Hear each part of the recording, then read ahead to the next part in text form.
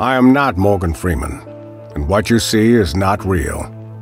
Well, at least in contemporary terms, it is not. What if I were to tell you that I am not even a human being?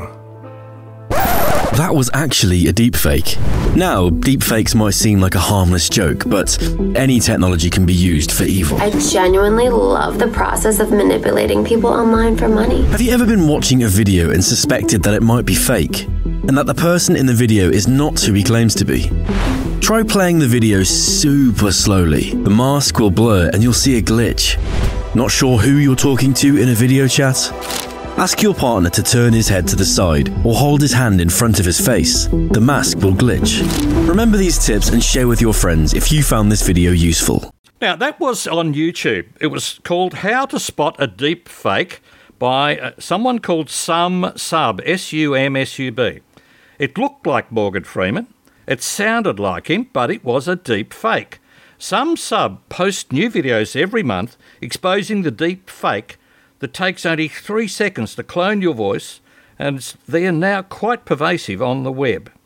And Justine, I noticed that a survey of Australian journalists conducted by Media Monitors has come out with some alarming results on the impact upon journalism of artificial intelligence, or AI. This was a survey of 844 journalists who shared their perspectives on AI. 79% of them were concerned about the impact that AI, particularly generative AI, could have on the overall integrity or quality of journalism. 74% of journalists had not personally used AI in their work.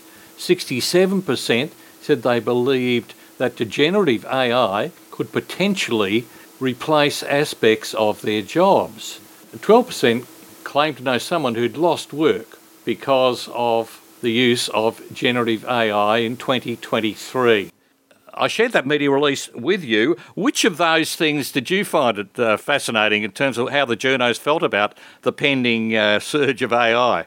Well, I don't think it's surprising that journalists are very concerned about this.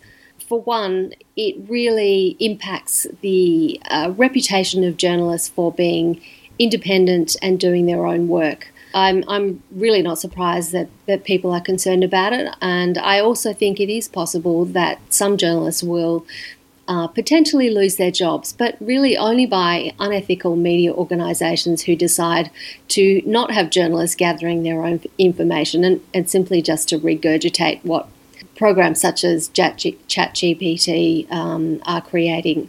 Yeah, and look, ChatGPT I think is just the very thin end of the wedge. We don't intend here to name and shame any organisations, but you do get a little concerned even when organisations as large as News Limited introduce technology that means that they only use one source for a story. They have a product called Methode where somebody will ingest that into their system and it will spit out 7 or 8 different versions of the story depending on the ultimate end use. And this already did away with a lot of reporters around Australia, those who may have been section heads in newspapers or worked for radio, producing scripts for radio, which might in the past have come from a range of sources, but if you've only got one source and you use it to generate electronically all your stories, then there's a risk if you're wrong once, you're going to be wrong 8 times. And I would have thought that was a risk that some newspapers might regard as a bit too much. Now, we do want to stress that at Travel Writers Radio, we are professional journalists and broadcasters. We produce and present our own authentic stories, so we do not in any way sort of allow or condone the use of AI to produce material that might confuse listeners. And I think this is the key point, Justine. It's all about how does the listener perceive the information. If they perceive it to be true, and it's not, and you don't disclose, as I did about the track we grabbed from YouTube, if you don't disclose that it's a fake or that you think it's a fake, then you're misleading the listener. And on radio, we don't have the benefit of television to add that era of authenticity, but maybe even that's not enough now, Justine. No, and I think there are so many issues with generative AI. I think one of the biggest things for me is bias. And so if you're using generative AI to create stories, you are also importing some of those biases. And there are so many reasons why this is an issue. But I think also for media organisations who have to think about their audiences, you need to consider who your audience is, how they need to be, how you need to relate to them, and also the broad audience there is, not just the audience that you've always had or that you've always spoken to. You need to be much, much broader than that. And it is a worry when you are importing biases and stereotypes. I mean, I'd hate to see what Donald Trump and his cohort might do if they find a good AI tool and can therefore put material out that purports to be real and authentic, but maybe isn't. They could have Joe Biden's mouth saying anything. Exactly. And while I think that many media organisations, especially ones who care about their reputation, are being quite cautious about the use of generative AI, I have read many reports recently that the people who are using generative AI the most are actually criminals. And so the most active users are people who are trying to scam other people. Right. I did hear, and I think I also read something about certain personalities who you see online, not necessarily on television, but they might be a television personality, but they're online saying they've discovered this fantastic vitamin that you should take, and apparently that's not them. It's their voice, which has been, grabbed and cloned, and it's some sort of a likeness. So one of the things about the Sumsub site that I've quoted from, we played a little bit from earlier, is that it'll show you how to pick a video that may not be true. And they even include a situation where you might be on a Zoom call with somebody.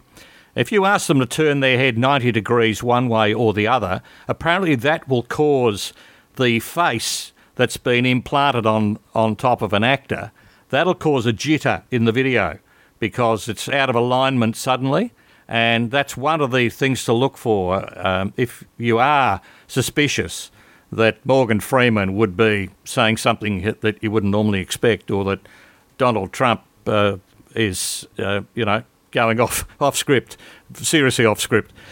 He's pretty good at going off at his own behalf without any artificial intelligence. But Justine, no doubt you saw recent examples of those doctored photographs of the MP, which were blamed by a publisher on an automated Photoshop action. How did you feel about that? Well, I think that claim has been widely disputed through various forms of media, and indeed from the company Adobe, who produces Photoshop, to say that that is actually not possible. And I would tend to agree with all of those arguments. But I think the real issue is sexism here, because clearly it was aimed just at a woman. But I think we also have to acknowledge that Photoshopping images of people is something that actually has started ever since Photoshop was introduced, which was in the 1990s. So we really need to look at the whole history of changing images and what we want to do about it and how we feel about it. And I think in the past it's been accepted if it's just celebrities, and perhaps the issue with this is that it is a more serious person in terms of, and you can imagine the quote marks around some of these words that I'm saying. Sure. But really, I think we need to look at the whole history of doing this and the ethics behind it. Look, it's actually been going on a lot longer than since the 90s. At one stage, I was picture editing at the Melbourne Herald newspaper, and there would be situations where we needed a headshot of somebody, but we only had a shot of them in a group. And so we would actually then mark that with our Chinograph pencil. We'd put we'd XX around the head. In other words, take the background out. We only want to use the headshot. Now, was that ethical? Well, I don't think it really mattered much in the scheme of things. But there was a classic example where somebody decided that the shot of this bull looked a bit confronting, and so they had the artist paint out a couple of his key parts, and that actually resulted in a writ for defamation because that bull no longer looked like a bull. Which and was it the bull who had hired the lawyers? No, I'm not sure. I think it was the owner of the bull who was trying to sell his stud services, and it looked like he couldn't perform. So it looked like he was a steer. But, that was probably done with great care and all of that. It probably looked too good. And, but that was in the olden days when that might have needed an hour or two of time, and you're on a deadline with a newspaper or a weekly magazine. There's effort, but there's almost no effort involved in actions within Photoshop and other similar editing tools now.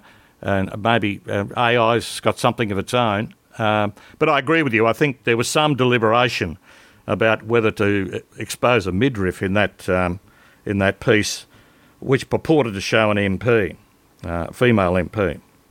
So are you hopeful, Justine? The trouble is, I think, this does need to be controlled in some way. There needs to be some guidelines, but really people are always looking for black and white solutions, and there's so much level of nuance in how we use these new tools that I think it's actually going to be very difficult to work our way through what is appropriate use, what is inappropriate use, and so on. And I think we also have to remember that some of these tools are really incredible in a positive way, and that could enhance the work that people are doing already. So I don't see any fixed response coming in the near future. It's going to be something that we all have to talk about and discuss and come to our own sort of ethical guidelines. Yeah, and look, I think it may well wait until some innocent person goes to jail because of a doctored photograph or video or audio grab, that will awaken people to the real dangers of this type of technology let loose in the wrong hands.